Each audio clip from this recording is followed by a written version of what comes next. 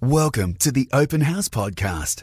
Conversations exploring life, faith and hope with Stephen O'Doherty. Well, ACOS, the Australian Council of Social Services, together with Jobs Australia, has just released a report, a pretty substantial report on unemployment, highlighting the enormous challenges that hundreds of thousands of people face in finding decent paid work of the kind that would qualify to add to the statistics. Decent being, I suppose, and paid being the operative words there.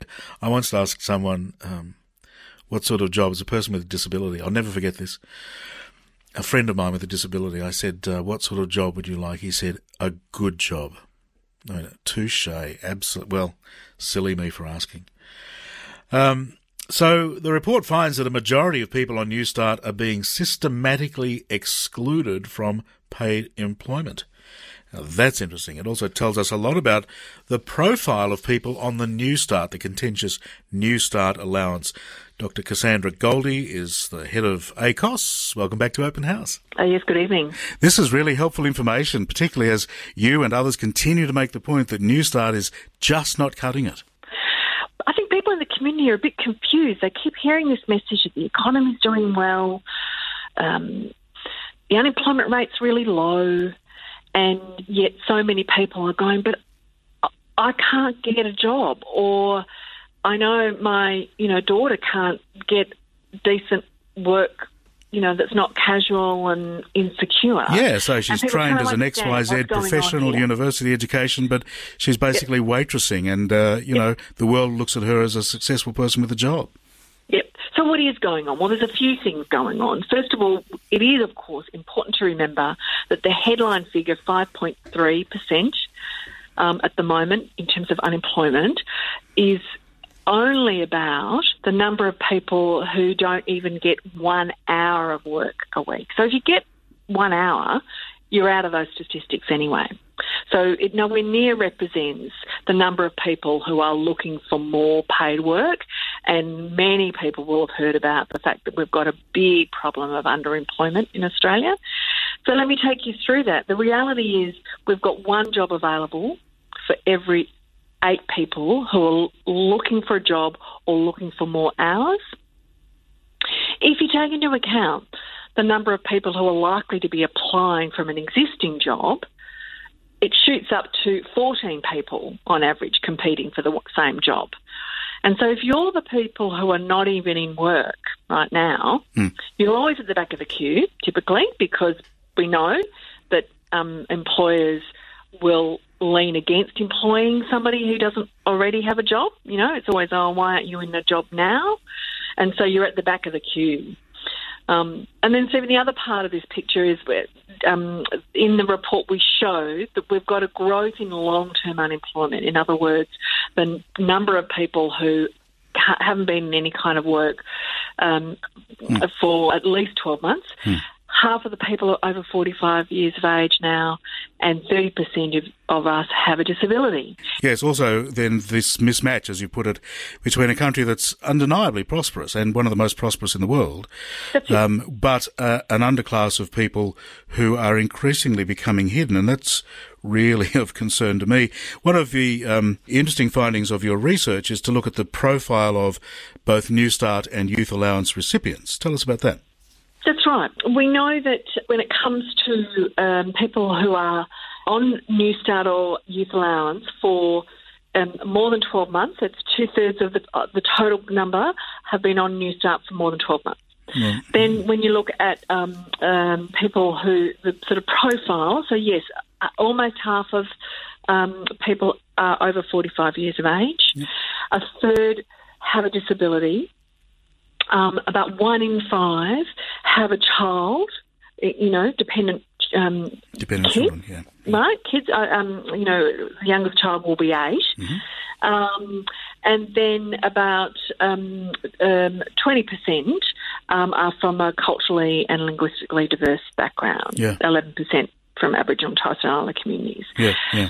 Now, 10 years ago, we wouldn't have had anybody who had an identified disability who was on Newstart. These people have moved out of other forms of support or been moved out of other forms of support. That's right. And Newstart, we know, is not enough to provide for example, a dependent child. And it's not going to help you if you've got... $170 a week less than the pension, the disability support pension or the age pension.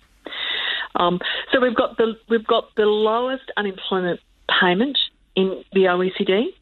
This is a toxic combination. The lowest unemployment payment in the OECD. We have the harshest compliance system along with the UK. All the rules, work for the dole, applying for a job a day, multiple interviews with an employment provider, all of that. Risk of being cut off, and now it's sort of a 3 strikes and you're out kind of, compliance toughest. Mm-hmm. And then the third part is we are very low when it comes to the money we spend on employment services, the help that you provide people, the positive bit, Stephen, So we are under half the OECD average when it comes to our spending on employment services. We've had now at least a decade or more where we've essentially run a policy agenda which said if you're unemployed, it's your fault, and we're just going to tighten the screws harder and harder on you to turn you into something better so that, you can compete because there's plenty of work. Well, it's not the reality. It's not working for the community. They're not buying the picture anymore, and nor should we, and this is what this report shows.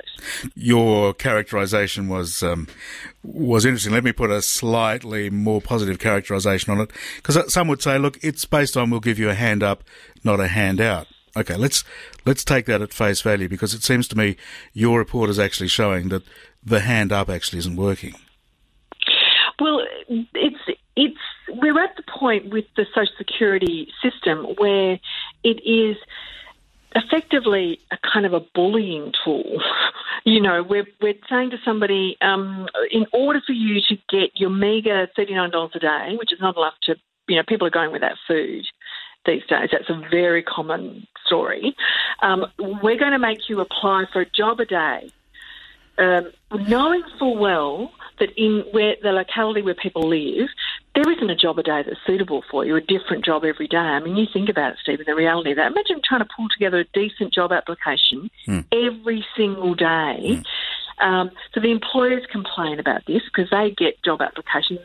Everybody knows you're not going to get an interview because there's just not enough jobs there. And so this is psychologically so damaging for people to mostly never hear back from an employer, and when you do, of course, it's a no. So this is not about a hand up. It's not. It's actually about really pushing people down. And when we spend time listening to people now caught up in this system, there are 2 major themes. It's the food. People are not eating, and then the other is the level of mental health and suicidal thoughts. Yes. And this is not about people who have a mental health problem and therefore are unemployed. Yeah. The fact is we've got a system which is creating mental illness amongst people, and that's got to stop. Well, if this week we can say that's not okay. Well, are you okay? Right. No, that's not that's okay. Right. None and of that is okay. I think this is where the voice of our, politicians and the community really matter. And we've had a lot of discussion going on the last little bit, haven't we, about, bullying, etc., and being intimidated. Let's think about what that's like for people who have the least resources in the community when you're out of a job. Anybody who's had that feeling, your risk of losing your job, you know how vulnerable you feel. And we need the government to be a kinder voice about this and to be a voice of more hope. It is great that we have an economy where we've got some new jobs opening up. Mind you, the new jobs are not keeping pace with the number of people coming through looking for work. So that we just need to say we understand that. It's hard for people, and we are here to help you and for you to not give up hope. And to continue to pick yourself up every morning and get out there and, invest in the skills and education training that we probably will need for you to make yourself competitive in the labour market now. Well, Cassandra, thank you to ACOS and Jobs Australia for doing this research, and thank you to you for speaking with us again on Open House.